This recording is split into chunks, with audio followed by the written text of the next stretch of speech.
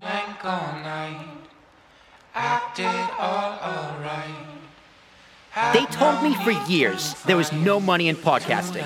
Well, they were all wrong. This is an Ambiguous Podcast Solutions original podcast. A podcast, years in the making. Centered around You're select listening topics. to Talking with Tarashuk, Podcast. with your host and founder of Ambiguous Podcast Solutions, Will Tarashuk. Join Will and his guests as they talk about anything and everything under the sun. I say this all the time.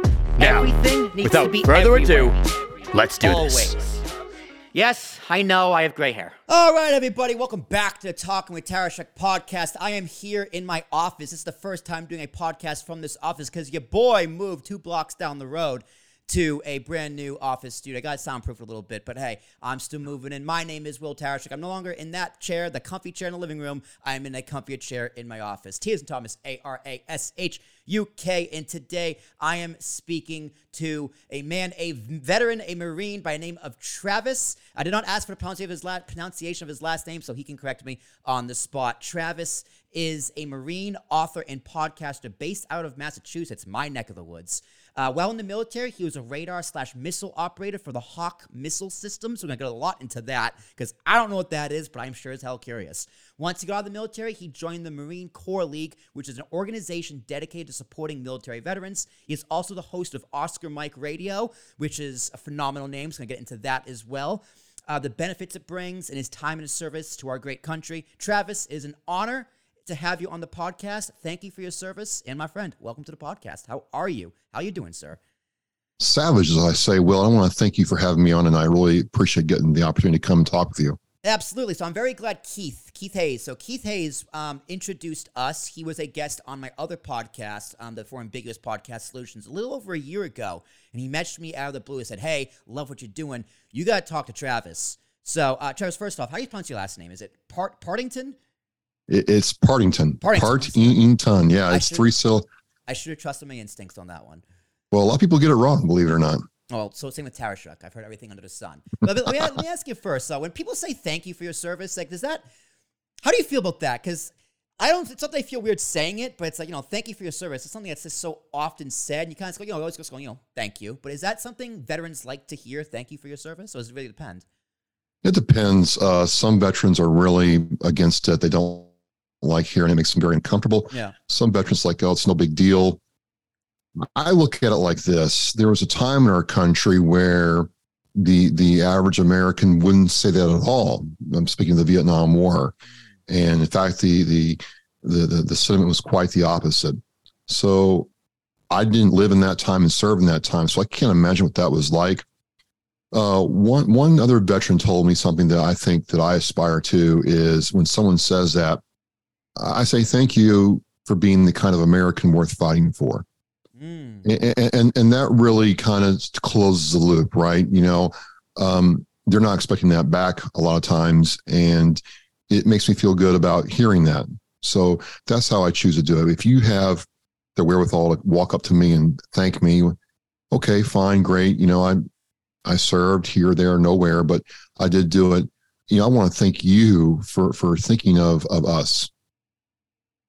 Oh, absolutely. Yeah, of course. I mean, I think veterans are severely overlooked in this country. Like, I'm sure you followed like the burn pit victims with like John Stewart just over this past summer. How much all the hoops he had to jump through, and he's a comedian. That only happened because John Stewart is a man of prominence and a man with an audience and a following, and he kind of just badgered Congress time and time again to get people health care for the burn pits. So, thank yous are all well and good, but benefits are better, which is something I would say. Well, not handouts, right? Benefits, handouts, let's go back to Vietnam and Agent Orange. Mm-hmm. It took years for the government to finally admit that Agent Orange that was being sprayed in those jungles were causing not just problems with the guys who served, but their children and sometimes grandchildren. So, if you're going to put us in those situations knowing this stuff is bad, like the burn pits, then you got to, be there to fix it, because those burn pit victims, reading about their stories and meeting some of them are just, they're never going to be the same. Their quality of life will never be what it was. And it's the least we can do. It's the least we can do in this country to take care of those people. Yeah, you'd think it would be the bare minimum, right? You risk it all for what? To be Yeah. disrespected. And it is sick. We're gonna get more into it and what you do in the VA and what that happens. And it's not all doom and gloom. There is plenty of bright spots. I mean, my sister-in-law works at the VA, and she has Okay. stories of some of her veterans, and she's a social worker, so she really kind of gets to the nitty-gritty and helping them. Some of the really ones who really need the most help. So there's plenty to go around. But first off, just kind of introduce yourself. What you do. You kind of a little bit of your story. It's kind of the introduction to the people who is Travis. Sure. So look, my name is Travis Partington. I did serve in the Marine Corps. I lived in different parts of the country before I came to Massachusetts. In the Marine Corps, I was a Hawk missile systems operator. So it's a missile about as long as your car and weighs about 1,500 pounds. And we were set up to defend, air bases, naval bases, strategic targets, and, firearm missiles at aircraft anywhere from 30, 60 miles away. I got out of the Marine Corps. I came to Massachusetts. I got a couple jobs, and then I got into technology, and that's what I do now. I'm a dad, and in my spare time, when I'm not doing podcasting or work or parenting or all the combined, I like to compete in weightlifting, ride my motorcycle, and shoot my bow. Love that. I love that you said you're a dad, because at the end of the day, that is the most important. That's why being a dad is the reason why I do everything I do, because I want to be a dad.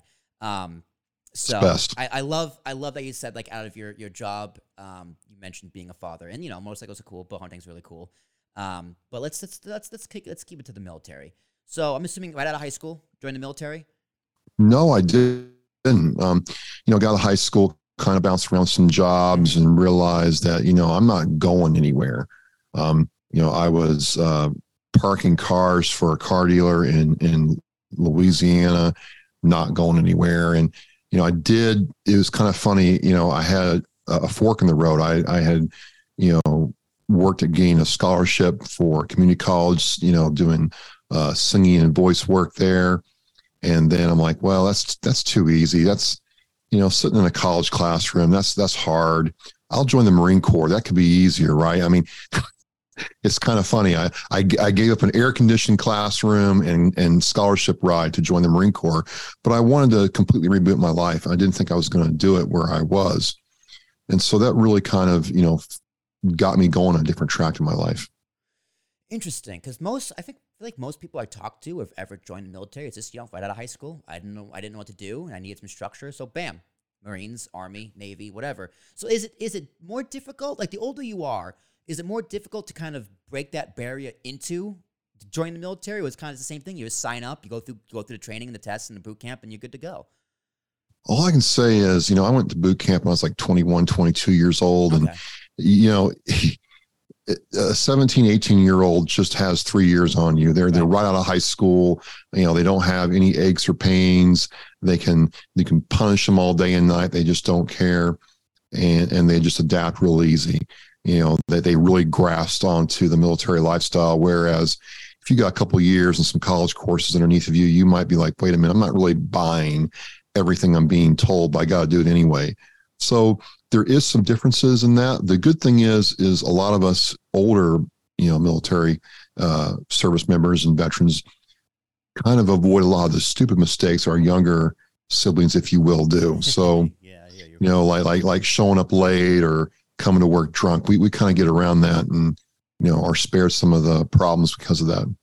Well, it's different, right? Because you were 21, you had 3 years of real life experience under your belt, whereas a kid from high school, especially high school these days, it's just different from high school when it was, back in like the 80s or even, where it's just like a high school diploma doesn't mean as much. Kids are just a little bit raised differently. They got TikTok and social media, so they got different priorities.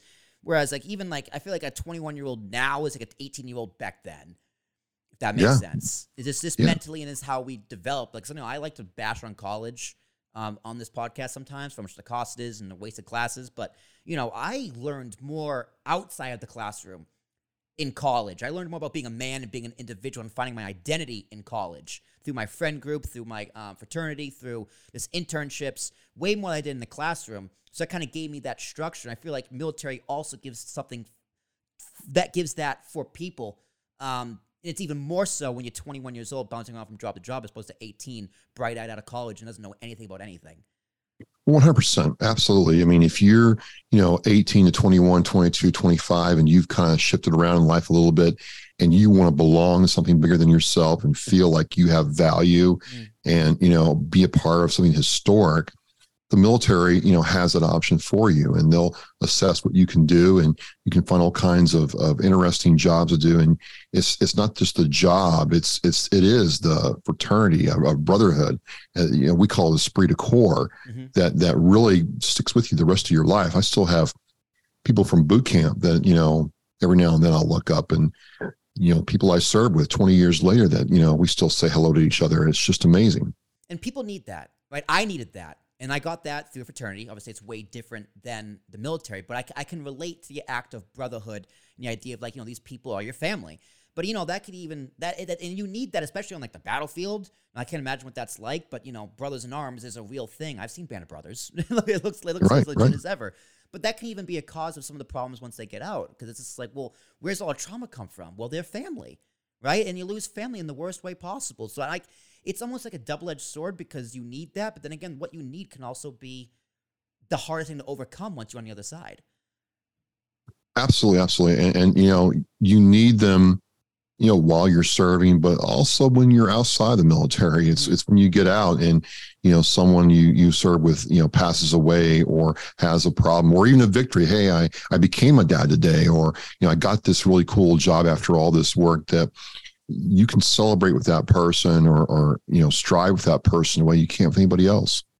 And I'm glad you started a podcast, because I'm just going to assume here, but once you start that podcast, I'm assuming a lot of your audience is military members, right? Or former veterans, Marines, what have you.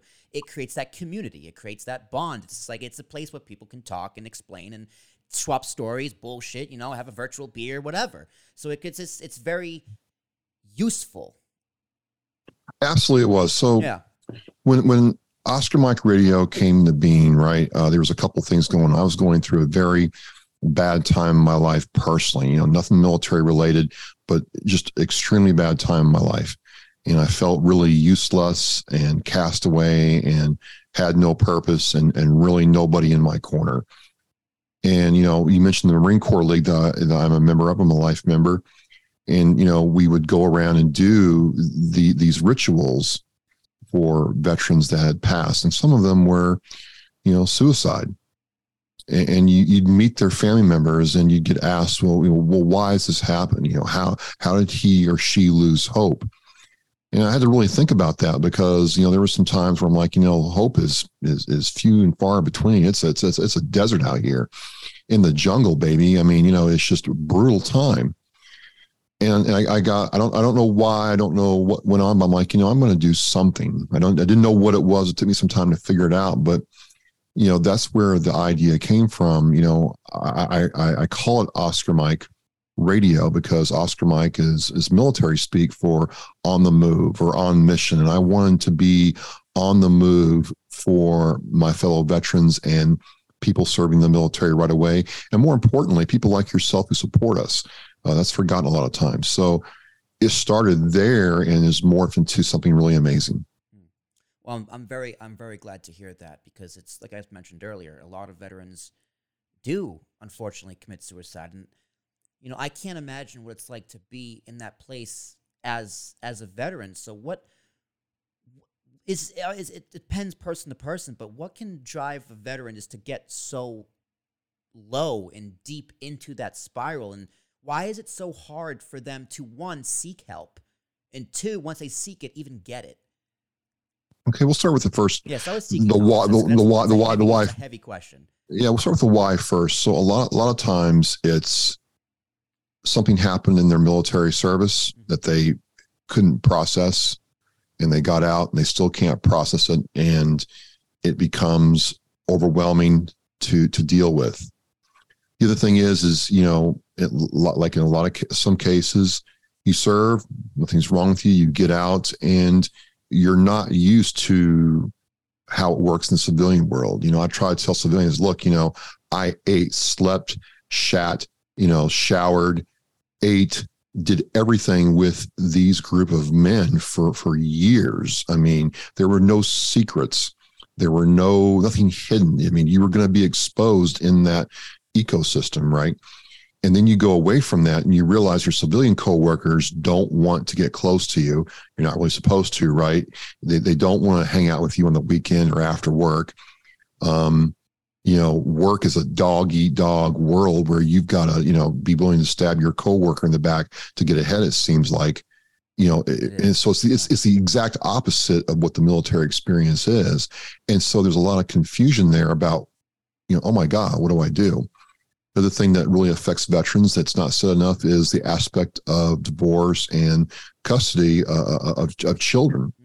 They either got divorced while they were in the military or got divorced afterwards. And, they're told, and I tell people, look, you ask why this guy's behaving this way because he went to probate court today and he found out real quick that the fact that he served in the Army and the infantry and has his combat action ribbon was held against him because he might be a threat. He might be a danger. It really happens.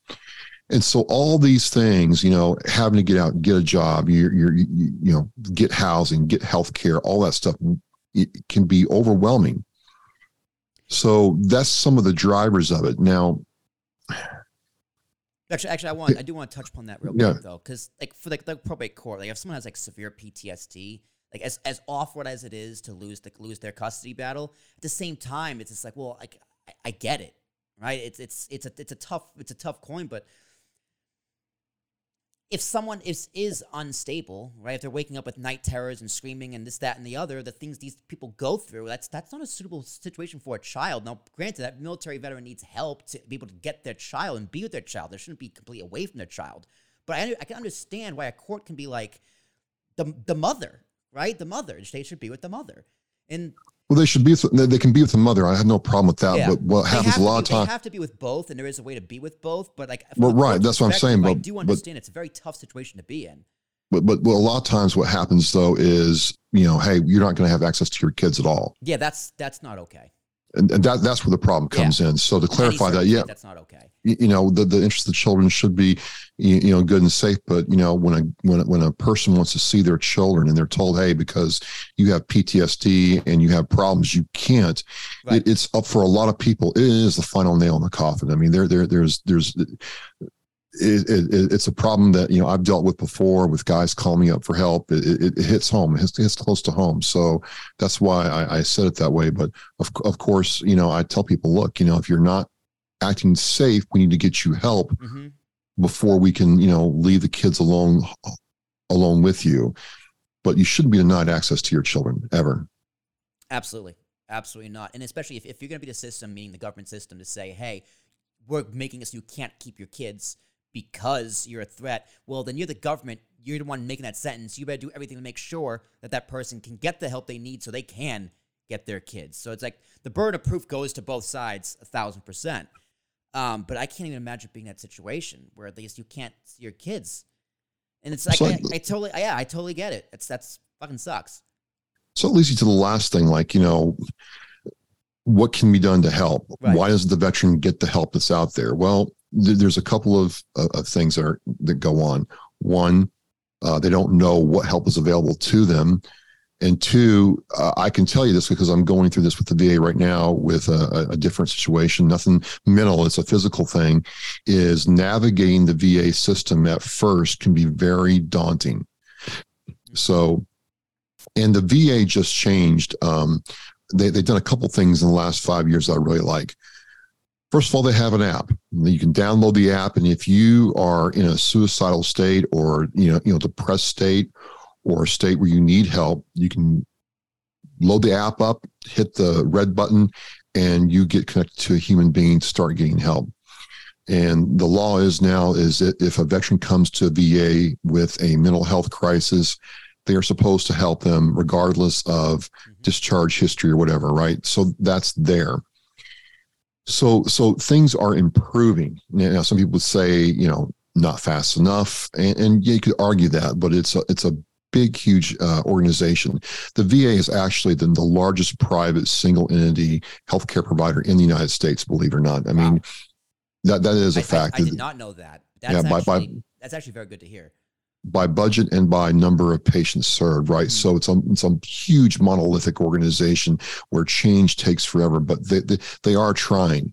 But I will say this, veterans, and I'm one of them, I learned real quickly, if you have an appointment, you got to go to it.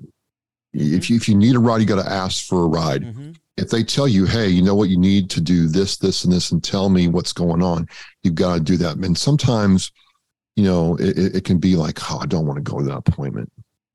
Ugh. You got to do it anyway. And one of the things that has really helped that along is with COVID, one of the really unintended benefits of COVID was people found out that, okay, I don't want to go into this antiseptic office in some room somewhere and feel trapped and talk to somebody. But he'll sit there, sometimes with a joint and, smoke his joint while he's talking to his healthcare or mental health care provider and do some real work. I mean, I'm not saying it's perfect, but you know what? The fact that they can talk like that, whether it's just on their patio, in their car, and the VA will meet you where you're at, is what I'm trying to say. It's a really huge step forward with how it creates an environment that's comfortable for them. Yes. Right? And if they're in a comfortable environment, they'll be more likely to discuss about their problems. It lets them be more responsible in their quest to get back to normal civilian life. Absolutely. So yeah, I think that explains the point I was trying to make earlier. Like, yeah, the burden is still on the veteran to get the help they need, but they should be helped in every single step of the way from the people who are taking them away from the rights they should still have. Absolutely. So it's the least we can do as Americans to help those who serve. Absolutely. Yeah. So is the VA it's a government program? It's a government entity? So it's a government entity, Department of Veteran Affairs, taxpayer funded. Yes. So your tax dollar. There has to be a lot of bureaucracy that gets in the way. Oh, yes. So are there private entities that, like the VA, that can also help, or I guess other nonprofit? I guess nonprofits even something. Nonprofits too. But is there like a private fund that can kind of not cut the corners, but just rip off the red tape that it comes with bureaucracy? Oh, wow. So you have a couple of options here, right? You can have organizations like the VFW, the American Legion, and Disabled American Veterans. Those orgs are, private, semi-private orgs, nonprofit orgs that will advocate for the veteran on behalf of them to the VA or to another government entity. You have a lot of nonprofits. In my state, I think there's almost like 800 veteran-centered nonprofits in the Commonwealth of Massachusetts. So the point is, to your point, is there's a lot of non-VA help out there if you know where to look and ask for it, which is why on the veteran too is, look, if you're told, hey, I got this Facebook group of fellow veterans that we all get together, we'll join that group. If there's a way you can collaborate, whether it's, I don't know, an archery event, a clay pottery event, a bowling event, go out and do those things and meet other veterans who are in your area who can tell you what to do and who to go talk to. So you got to take care of yourself too. But there are hundreds of nonprofit organizations that will either interface with the VA for you or provide their own sort of help. Good. Well, I think a healthy mix is good, because I don't want to poo-poo into VA, but I do poo-poo on government bureaucracy every day of the week. If I may, please. I got hurt really, really bad in 2021. And I got care from the VA post surgery. I blew out my quadricep tendon. It's actually what the ortho said is I had an injury in the Marine Corps. He's like, that injury finally broke for real. The physical therapy care I got from the VA was light years better than what I've ever had from civilian PT. In civilian PT, they're like, okay, the insurance company says he gets 12 appointments. That's it. When he's done, he's done. And the VA system's like, hey, you know what? You're working real hard. We think another, 2 months of intense work will really get you on the right track. And it was amazing. It was amazing how I was treated there. They were nothing but fantastic with me. So, if you come there with a good attitude, do the work, good things are going to happen. Good. I'm very glad to hear that. When it comes to like veterans, right? We think of the people who need help, the VA. We think of people who served overseas, right? People who were in combat. Now, I believe you did not go overseas, correct? I did not go overseas, So no. you were stationed here in the States. Now, I would assume it's more people who go overseas have these issues, but do people who just serve and never leave the States, do they also have issues? And like what would the ratio be? And is it different circumstances for how people who stay overseas and how people who are overseas can get help? I don't know about ratios or numbers of issues from, stateside versus, Right. deployment. There are plenty of things that can happen stateside. I lost 4 fellow Marines while I served, and I didn't want to admit at the time, but some of those deaths had an effect on me. Those are people, again, that I knew quite well. And you're sitting there as a, 23-year-old guy, packing this Marine's truck up with belongings and inventory and everything, realize you're never going to see him again. That left an impression on me. There's things like that. There's military sexual trauma that can happen, which is a bad thing. Other things that can happen that can impact you. When you serve in combat overseas, it's a different world for certain. And I think they're trying to get better at, when you come back from a deployment, making sure that you're right before they ship you back out. So if like you left the Marines like a good amount of time ago, if you want to go back, if you wanted to be involved in the military again, could you, and how could you? Well, I couldn't. I'm too old. Okay. So explain that process. Like when you get discharged, when you leave the military, what's that process like? And I guess like what is, if you ever so you couldn't go back, period, to do nothing, not a thing. Right. Okay, so how does those guidelines work? And what's the process of leaving actually like? So take me through that. So you serve 4 years, you serve 20 years, you say, hey, I'm out. If you're enlisted, you say I'm out. So you get to the end of your contract and you say, I'm going to separate. About 6 to 8 months out, they'll sit you down and say, what's going to happen? And you're like, okay, I'm out. And about 6 months before you get out, there's a series of things that happen to get you ready to discharge. You're still doing your job. You're still, going to work. What they start having, you get your stuff packed up, your paperwork all done, all your gear returned and inventoried, your medical stuff, all that stuff's done, right? And then when you get out, if you're, physically in good shape and no other issues, you'll be given what's called, I think, a re-enlistment code. Well, I couldn't get one because I was hurt. That's why I was getting out. So, I was deemed not fit to serve anymore, which was stunk, but that's the way it was. Also, the age comes into it. I think in the Marine Corps, once you're over the age of 35, you're not coming back in. So, if you want to get out for a couple of years, if you're like 24 and come back in the Marine Corps when you're like 26 or 27, as long as you can pass the physical readiness test, everything else is fine and you're in physically good shape, they'll let you back in.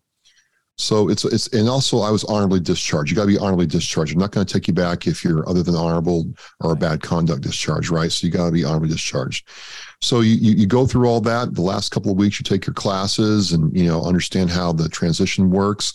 They have your stuff packed up. And then literally the night before, they hand me my paperwork saying you'll be free and clear at it was at, I'm not kidding you, at 04:35, you're now a civilian, not at 12 o'clock, not at 9 o'clock in the morning, 04:35.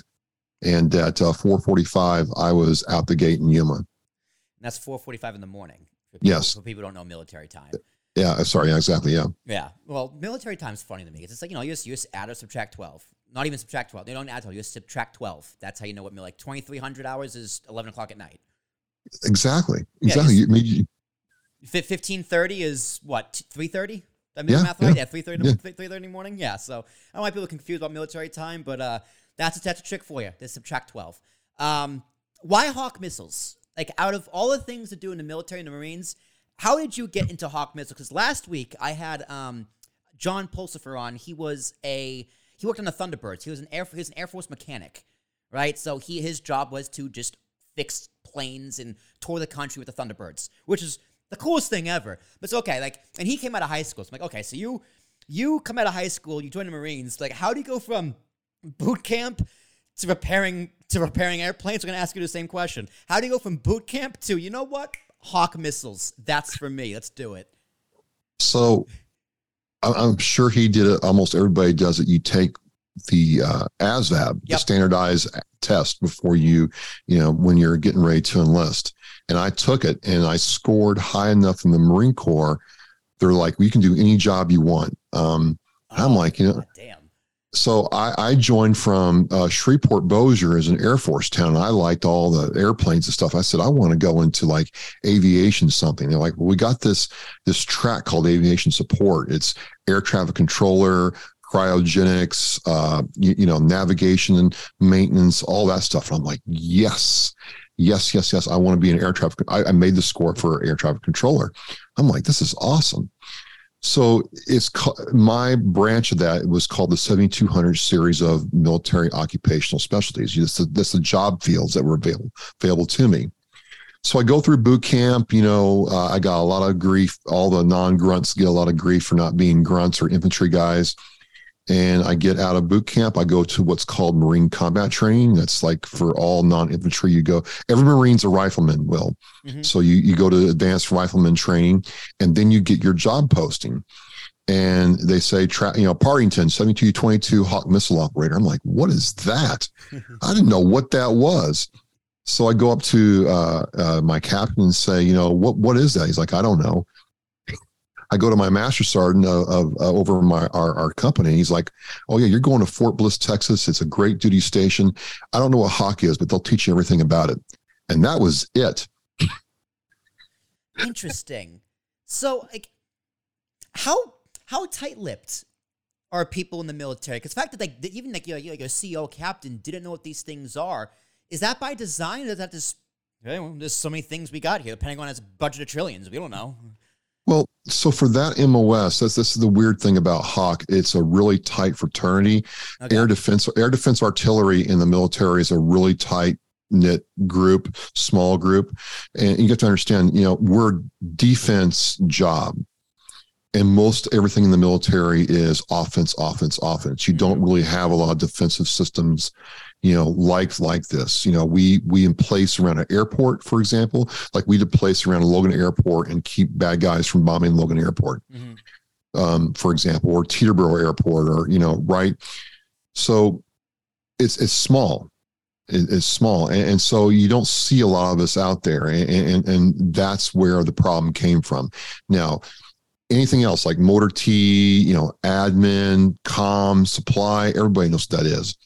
But specialized aviation jobs are like really small and tight knit. Cool. So what's the difference between, because for a layman like me, right, who doesn't know anything of the sort, like when I hear the term, it's for defensive style weapons, I go, well, if I have a handgun, I can use it to defend my house, or I can use it to shoot up a mall. So, but it's the same gun. So, like when people say like defensive style weapons, like we're giving defensive style weapons to Ukraine. What's the difference between defensive weapons and, I guess, offensive weapons? Because it's a weapon. Okay, sure. It can be used for the same thing. It's like effectively like Logan Airport, for example, like towers, right? You put up a tower, that's defense because it doesn't go anywhere; it's stationary. It's like what's the difference?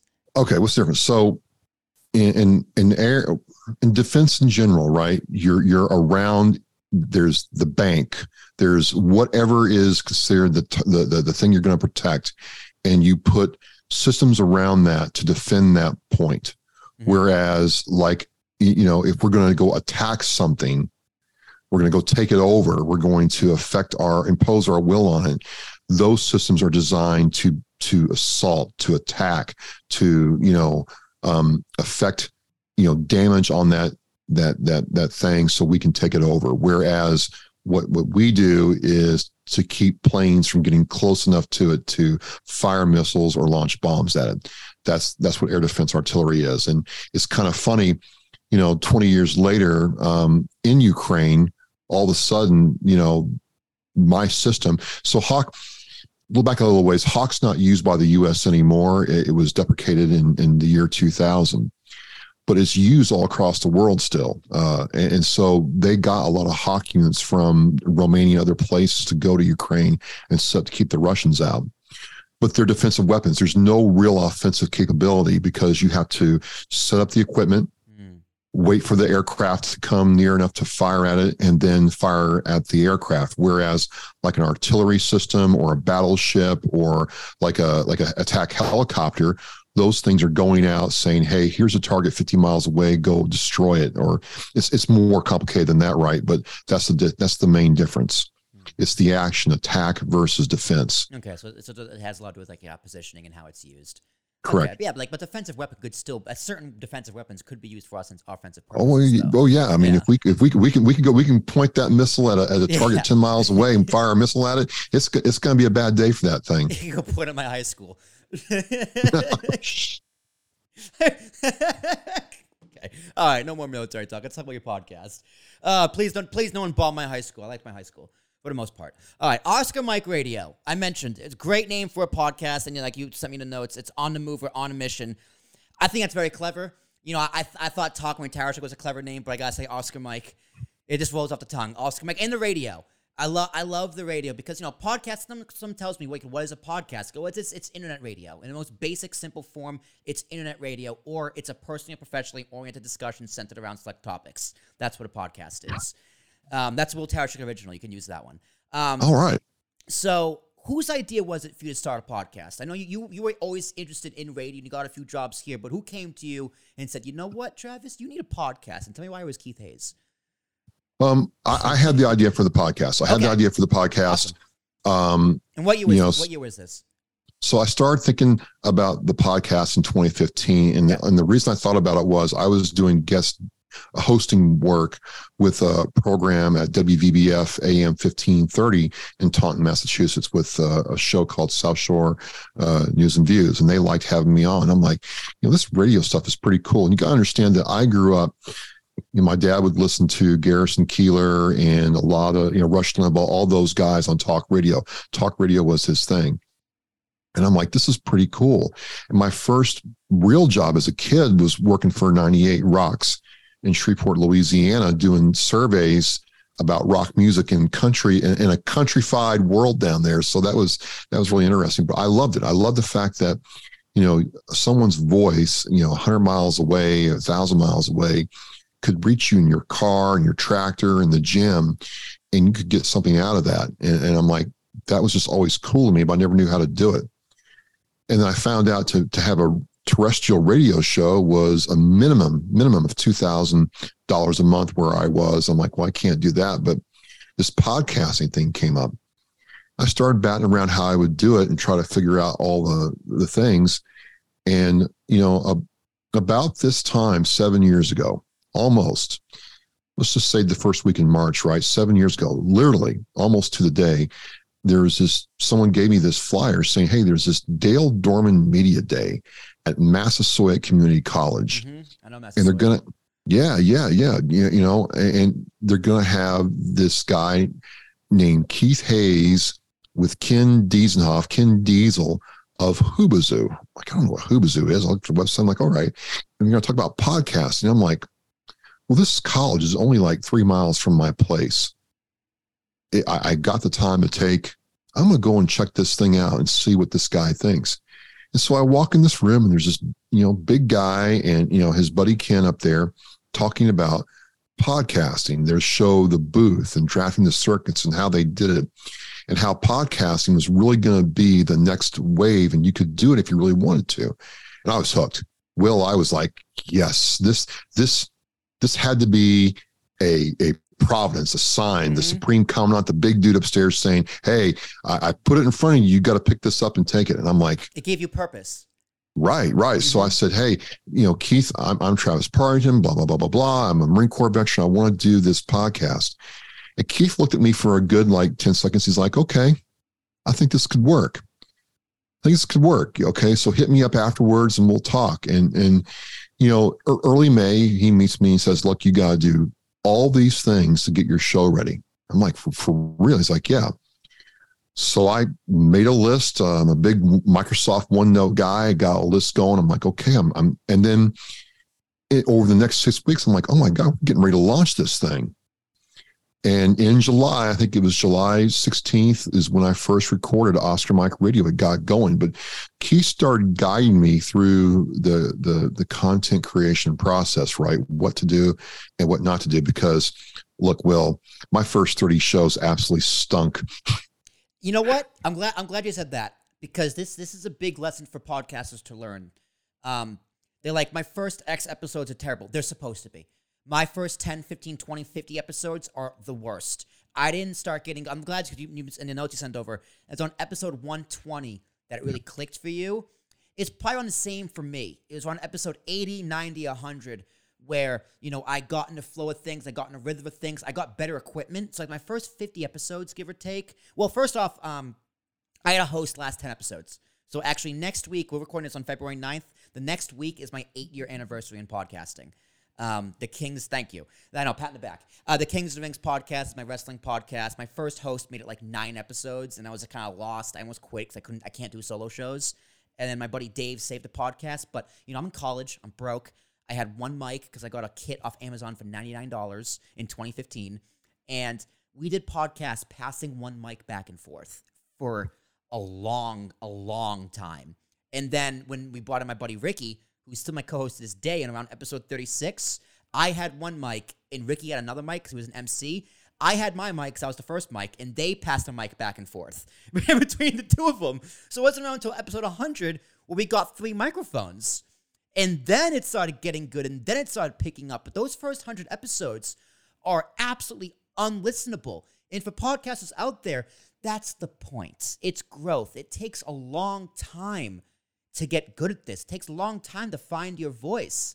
And you, Travis, you are a very well-spoken, you seem like a very intelligent man. I'm surprised it took you 120 episodes, but I'm glad you did find your footing. So what was the biggest problem? Like, what did you not like about the first 120? What was your biggest struggle? Well,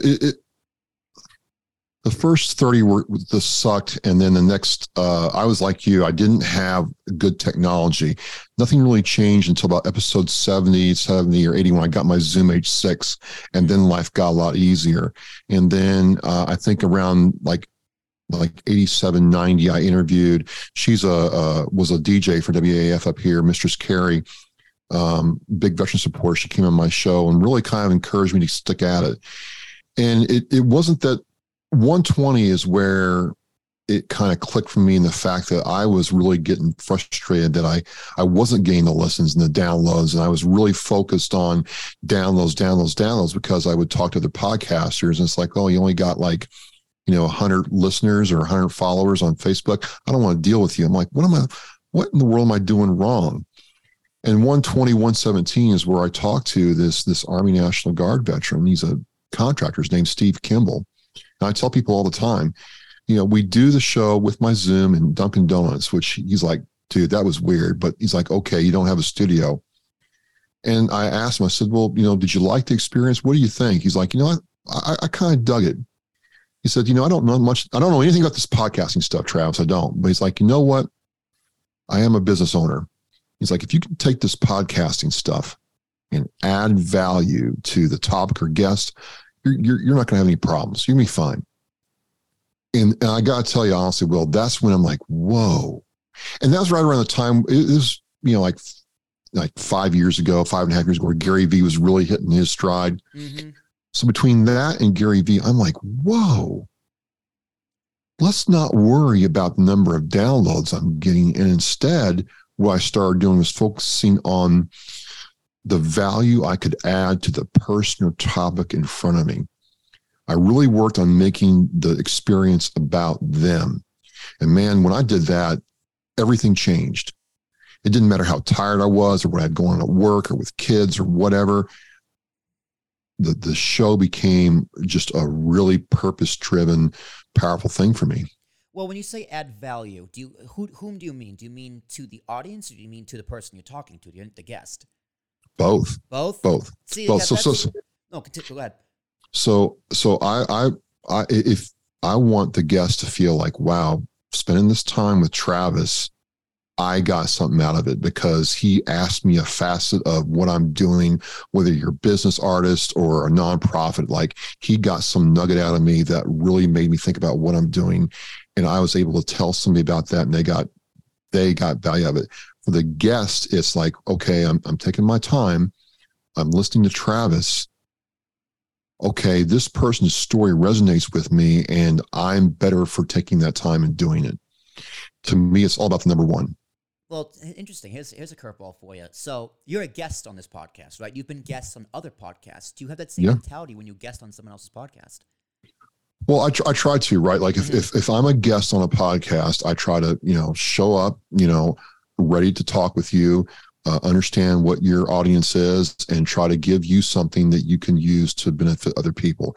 That's the least I can do, because I feel that we are peers in this craft. You've honed your craft your way. I've done it my way. The least I can do as a guest is show up and be there for real. And you know what I'm talking about. I'm not just doing this to mark time or get my name out there. I want to have a conversation with you that at tonight or tomorrow, when I'm thinking about stuff like, I had a good time on Will's show, and I hope he felt the same way. It is a very unique experience coming on this show, because I listen to a lot of podcasts. Right? I listen to a few of the podcasts you were on. I do that just to see what they talk about and just make it I don't overlap too much. And with all the notes you sent me, I was shocked that they would only talk to you for 30 minutes. And people tell me all the time that, I do an hour podcast, that's too long. And I just go, I don't care. Because I need the value, right? Many times in these podcasts, the most person gets the most value is me, which is a little weird to say. But I podcast for personal growth. That's one of the things, my philosophy is about podcasting. If you are a podcast, you should podcast for personal growth. But then it comes to the question of, okay, well, where can I add value? Well, my value to you, or my value to the listener, is to hopefully inspire you to start a podcast, right? You already have a podcast, so that's one thing. But the value to you is that, well, content is value, right? Having a podcast, having content is valuable. So if you are a business owner, or you are just an individual, a podcaster, let's say, I'm going to give you all of the social copies of stuff I cut. I can tell from this podcast, I'm going to have about 10 clips. I'm going to probably have about 20, 25 shorts with social copy. I'm going to give you all of them. I can give you a doc with Dropbox links and social copy. You can use them. You can not use them. That value can be determined by you. But to me, it's just like, I'm giving you all this free stuff. Use it how you see fit. If you don't see value in it, that's on you. But I see value in it, and people I have worked with see plenty of value in it. So I'm glad you marked that value point, because value can be shaken and formed in many different ways. I don't know how my audience sees value in this. I hope they do, but that's tough to say. I get decent amount of comments. A lot of them are making fun of me. Like, one guy the other day was just like, I think this guy had a stroke. He talks so fast. And I go, I can't laugh it off. I go, yeah, I get that. I do talk really fast. But then there was another guy who just said, man, I love this advice you gave on an intro, how to do an intro. He's like, this is gonna be great for me to start a podcast. And that has way more weight than any of the negative comments ever. Well, right. There's always going to be negative Nancy's or Debbie Downers out there. They're fine. I laugh it off. It doesn't bother me. Well, I'm like, okay, I don't care. It's the whole Theodore Roosevelt thing. You can sit there and criticize me if you want. I'm going to keep, carrying my big stick, proverbially, right? Or maybe for real. But, if I'm doing this for the right purpose, and my purpose is to make that difference in one person's life, then you can't go wrong, in my view. Mm-hmm. So you specifically talk to veterans, only veterans? I talk to veterans, active duty people, and then I talk to a lot of civilians, believe it or not, who are trying to advocate for and support military and veterans, in what they do. You're a civilian business owner, and you want to make sure that people know that your business is, friendly and hospitable to veteran employees. I'll have you on my show. I'll talk to you. Right. Maybe you're you've got a state-run program or a city program, and you want, veterans to know that, hey, when they move to your town, they can take advantage of this program. I'll have you on. Right. Absolutely. Well, one thing we're trying to do here at Ambiguous Podcast Solutions, this is a big goal of mine, when working with nonprofits, and this can be specific for veterans or any nonprofit out there, where we currently have a GoFundMe set up just for donations, but specifically used to help nonprofits fund a podcast. So, if we get X amount donated, we can give away a free podcast and our services for free to a nonprofit of our choice. Like that's something that like I'm begging to do. It's just a matter of having the capital to do it. But once that happens, I'll keep you in a loop that once we can actually do that, I'm sure you'd have plenty of nonprofits or veteran foundations that I could work with. Absolutely. So that is something we're trying to do with a plenty of nonprofits where we would just raise funds to give nonprofits free services. And that's pretty much awesome. That's awesome. That's a really good. Goal. Yeah, that's really cool. Well, that's actually Jared's idea. Who's our CEO. It's a great fundraising tool, and it's just I believe in podcasting. Podcasting is my life. It is my passion. That's one thing people always tell me. It's like, Will, sometimes you don't make sense, but goddamn, you're passionate, and I'll listen to you talk. So that's the biggest compliment I can get is that I'm passionate, because it's like, well, I don't know how to do anything else. So, but actually, for you, I think a good person for you to talk to would be relatives of veterans, right? Like, if you could get the ex-wife on, I think that would be an interesting conversation to have, because, listen, sometimes, yeah, they're women who they do the veteran dirty, right? But sometimes they actually have legitimate story, and it's not easy for them either. And they're a voice that can sometimes get drowned out, or even like the kids of veterans, right? How tough that is. I've done that a couple times with people. The wife will get along with me and talk with me, and it's really insightful, right? Because you don't get to talk to the kids that often. You don't get to talk to the wife that often, and okay, so it would be easier for you to have married, the insurance salesman down the road. Why'd you marry this person and go through all this stuff? And she talks about why she, values what her husband does and why she's so proud of him and why she's given up all what she's given up with her family time, friends, and other things to be that spouse. It's a really powerful story to tell. Yeah, and I'm glad people like you exist, because you are a veteran, right? You understand. I can put myself out there and say, hey, I want to talk to veterans, but I never served. I have my own traumas, but that's just a cakewalk compared to the stories they would tell me. It's like, yeah, I would do it. I'd listen. I would talk. I would converse. But at the end of the day, it's like, I don't think I'm the right person to talk to these people, because it's like, well, who am I, right? As opposed to you're a veteran, right? You've been through it. You have your own traumas. That's more relatable to them. So if I ever get someone, I'm going to pass them your way. Well, but don't sell yourself short either, because I keep telling people, like I've talked to a lot of civilians in the last couple of years, and I'm like, you're all the reason that a lot of us serve. If you understand some of the things that veterans are going through, and you have a cause, a business, something you want to offer veterans, you're going to have an inside scoop on how that all works. So, we need to work with you all, like we hope you work with us. So I think there is, room for everybody to help each other out. It's all about perspective, right? Okay. One thing I love about this podcast, talking to a bunch of different people, like, this week I'm talking to you. Last week I speak to another military veteran. Week before that I was an entrepreneur. I was speaking to people on economy. I was speaking to people about crypto. Next week, what I got on, I don't remember, but I got to look at my calendar. It might be my cousin. I'm talking about my cousin and godmother's coming on in a few weeks. So it's friends and family. So I like to talk to a bunch of different people, because it gives me a wider perspective. And it's just, that is the biggest takeaway from podcasting, is that I get valuable perspective that I use in everyday life. And it makes me a better communicator. I communicate with my parents better, communicate with my girlfriend better, communicate with my boss better. It makes me not afraid to ask questions, because it's surprising how people are afraid to ask questions, just basic questions about life in general. Where it's me, it's like, I'm just going to walk up and ask the cash register what their social security number is, right? And see what happens. You never know. But like, what's been the biggest benefit for you in your podcasting? Because for me, it's just being more comfortable conversing with people and gaining perspective. I think it's that, honestly, but to go back to your thing about questions, I think it's a sense of curiosity. Yeah. And to get philosophical for you in a second, I tell people, I'm like, look, don't be afraid to ask the question. Well, Socrates and Herodotus said, if the only good is knowledge and the only evil is ignorance, then, well, wouldn't you say the question is the most powerful tool, dare I say, weapon we have.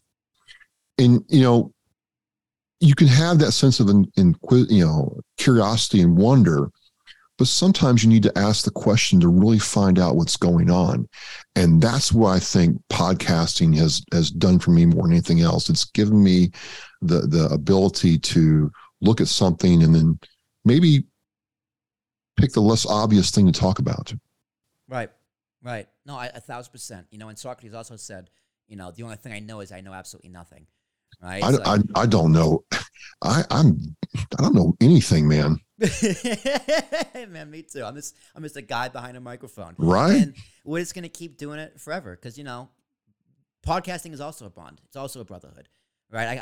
I have a podcast playlist called the Friends and Family playlist. Now that could also be called the Reoccurring Guest playlist because anytime I have a podcast guest, they immediately become part of my friends and family. So like this guy I used to work with, a guy by the name of Alan. We talked about baseball. We talked about economy. He introduced me to another guy named Mike, who's in fintech. So I had him on. We talked about fintech, talked about baseball. I'm gonna try to have the two of them on at the end of March to do a baseball preview because we're all big baseball fans. The two of them have been on my podcast before.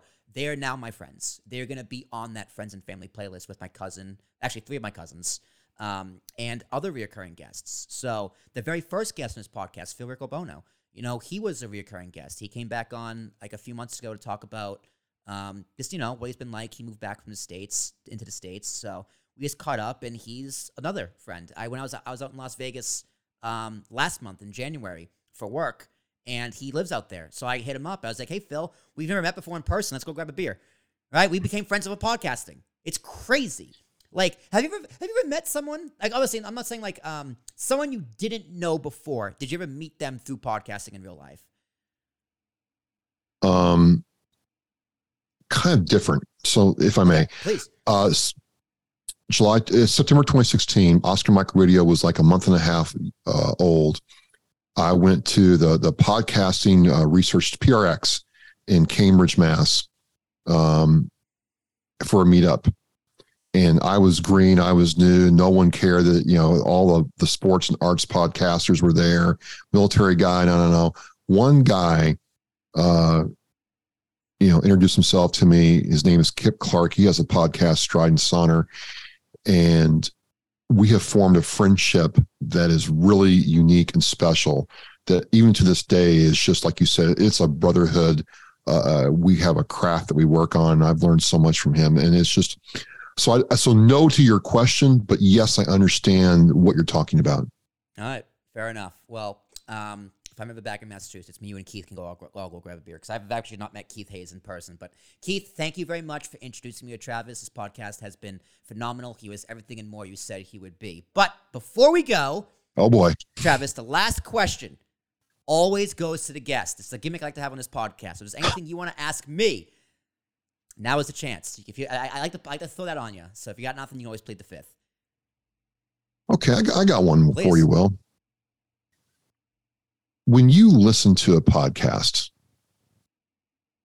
what at what point does it be like, okay, I really like and enjoy this, or I'm like, I just wasted 15 minutes of my time. When does that happen for you, and how do you decide what's a good podcast versus something that needs some work or it's just not good at all?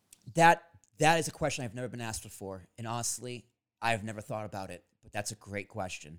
Well, if it's I can tell immediately. I can tell within the first 5 minutes. I can just go yuck. Whether it's that this doesn't sound good, or the guest is just boring, or they're not interested. Like you can tell a bad host like pretty immediately. So that's pretty easy. I can turn a podcast on and off. But honestly, as a podcaster, I have my podcasts I listen to frequently, and a lot of them aren't well known. A lot of them are pretty small, other than Joe Rogan, who's the biggest in the world. But what makes me know? You know what it is?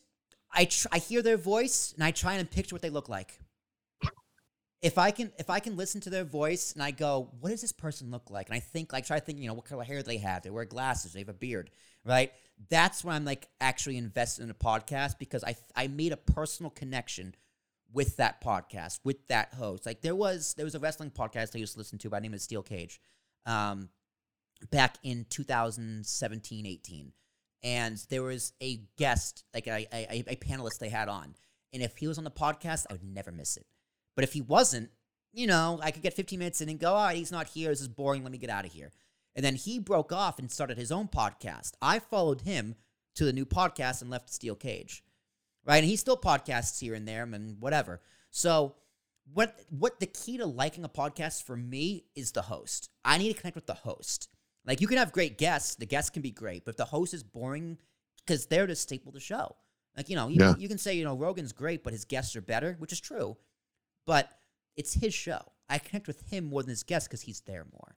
So me as a host, I'm very bombastic. I can be very loud. I can be a little annoying. But someone like you're a little more quiet and reserved. If you notice, I try to tone it down a little bit when I ask my questions. And I'll be all over the place and loud. Whereas some of my other podcasts. So I do that to try and, get on your level. So that's a great question. Like, what makes me fall in love with a podcast? It's the host. I try and picture what they look like. And, it's always something I'm interested in. If it's wrestling, if it's movies, if it's, any of the above. But it's very hard for me to listen to a new podcast because my time is valuable and I take listening to podcasts very seriously. So if you want to try and squeeze it into my schedule, it's very, very tough. But that's just me. Gotcha. Fair enough. All right. Anything else before we go out of here? No. I mean, it's very enlightening and illuminating that we have our styles. I'm trying to be very calm and cool because I want you to kind of relax and kind of get into a groove where you just kind of open up to me. I didn't mind the fact that you were high energy. I'm like, this is great. You've had those guests, right?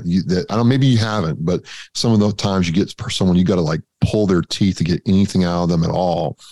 And they're just not going to, it's not because they're trying to be difficult. It's just not in their nature. Yeah. Once the microphone and the camera's on, it's like, yeah. And then I turn the microphone and camera off and it's like, oh yeah, this is over with. This is great. I'm like, where was that 15 minutes ago? I've had a few of those. And in the beginning I go, this is going to be a bumpy ride. But towards the end of it, for some reason, I get them in a groove and then they're just rocking and rolling. So maybe that's tested me again, pat myself on the back. But, Travis, that's all the time we got. I know you got to be out of here in about 5 American minutes. So anything you want to plug, anything you got to share your podcast. I know you just filled a few books and contributing Arthur. Anything you want to plug, my friend, the floor is yours. Oh, real quick then. So, hey, if you are looking for podcast advice, hit up my man, Keith Hayes of Sinister One Productions.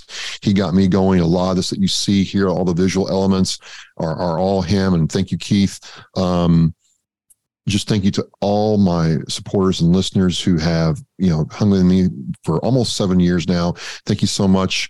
And then as far as the books go, I do write. So if you check out my page, you'll see some projects I committed to.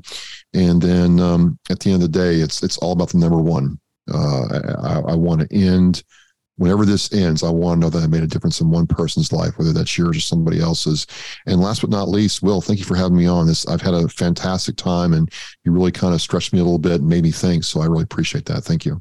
Then my job is done. Ladies and gentlemen, this has been another episode of the Talking with Tarashuk podcast. My name is Will Tarashuk. That is T as in Thomas, ARASHUK. All of my shenanigans can be found at ambiguouspodcastsolutions.com. All the podcasts can be found anywhere and everywhere podcasts can be found. If you want to be a guest like Travis Keith, I'm looking at you, man. You're going to come back on this podcast, I promise you. We're going to once this airs, going to message you, say, hey, it aired. Let's schedule. You can email me at will@apspodcast.com. That's PODCAST.com. And let me know why you want to be on a podcast. I'm going to send you the notes Travis sent me and tell you to one up them. Good luck. Also, Ambiguous Podcast Solutions has our GoFundMes where we are trying to fundraise. This podcast takes a lot to run. I do it all by myself. Anything, tips are appreciated, or just to support the business as we are a podcast startup looking to grow. All of our services can be found at ambiguouspodcastsolutions.com. Editing, distribution of your podcast, marketing, all that fun stuff podcast companies do, and more, because it's founded by me, and I'm a personality. But I'll be back next week speaking to, actually, let me look it up. Who am I talking to next week? Next week, I am talking to my cousin Angela. I was right, my cousin and my godmother. So fun family stories. She's been around since I was born. So we're going to talk about some embarrassing stories from when I was a kid. So stay tuned to that. But we'll be back. We'll be there. But until then, y'all take care.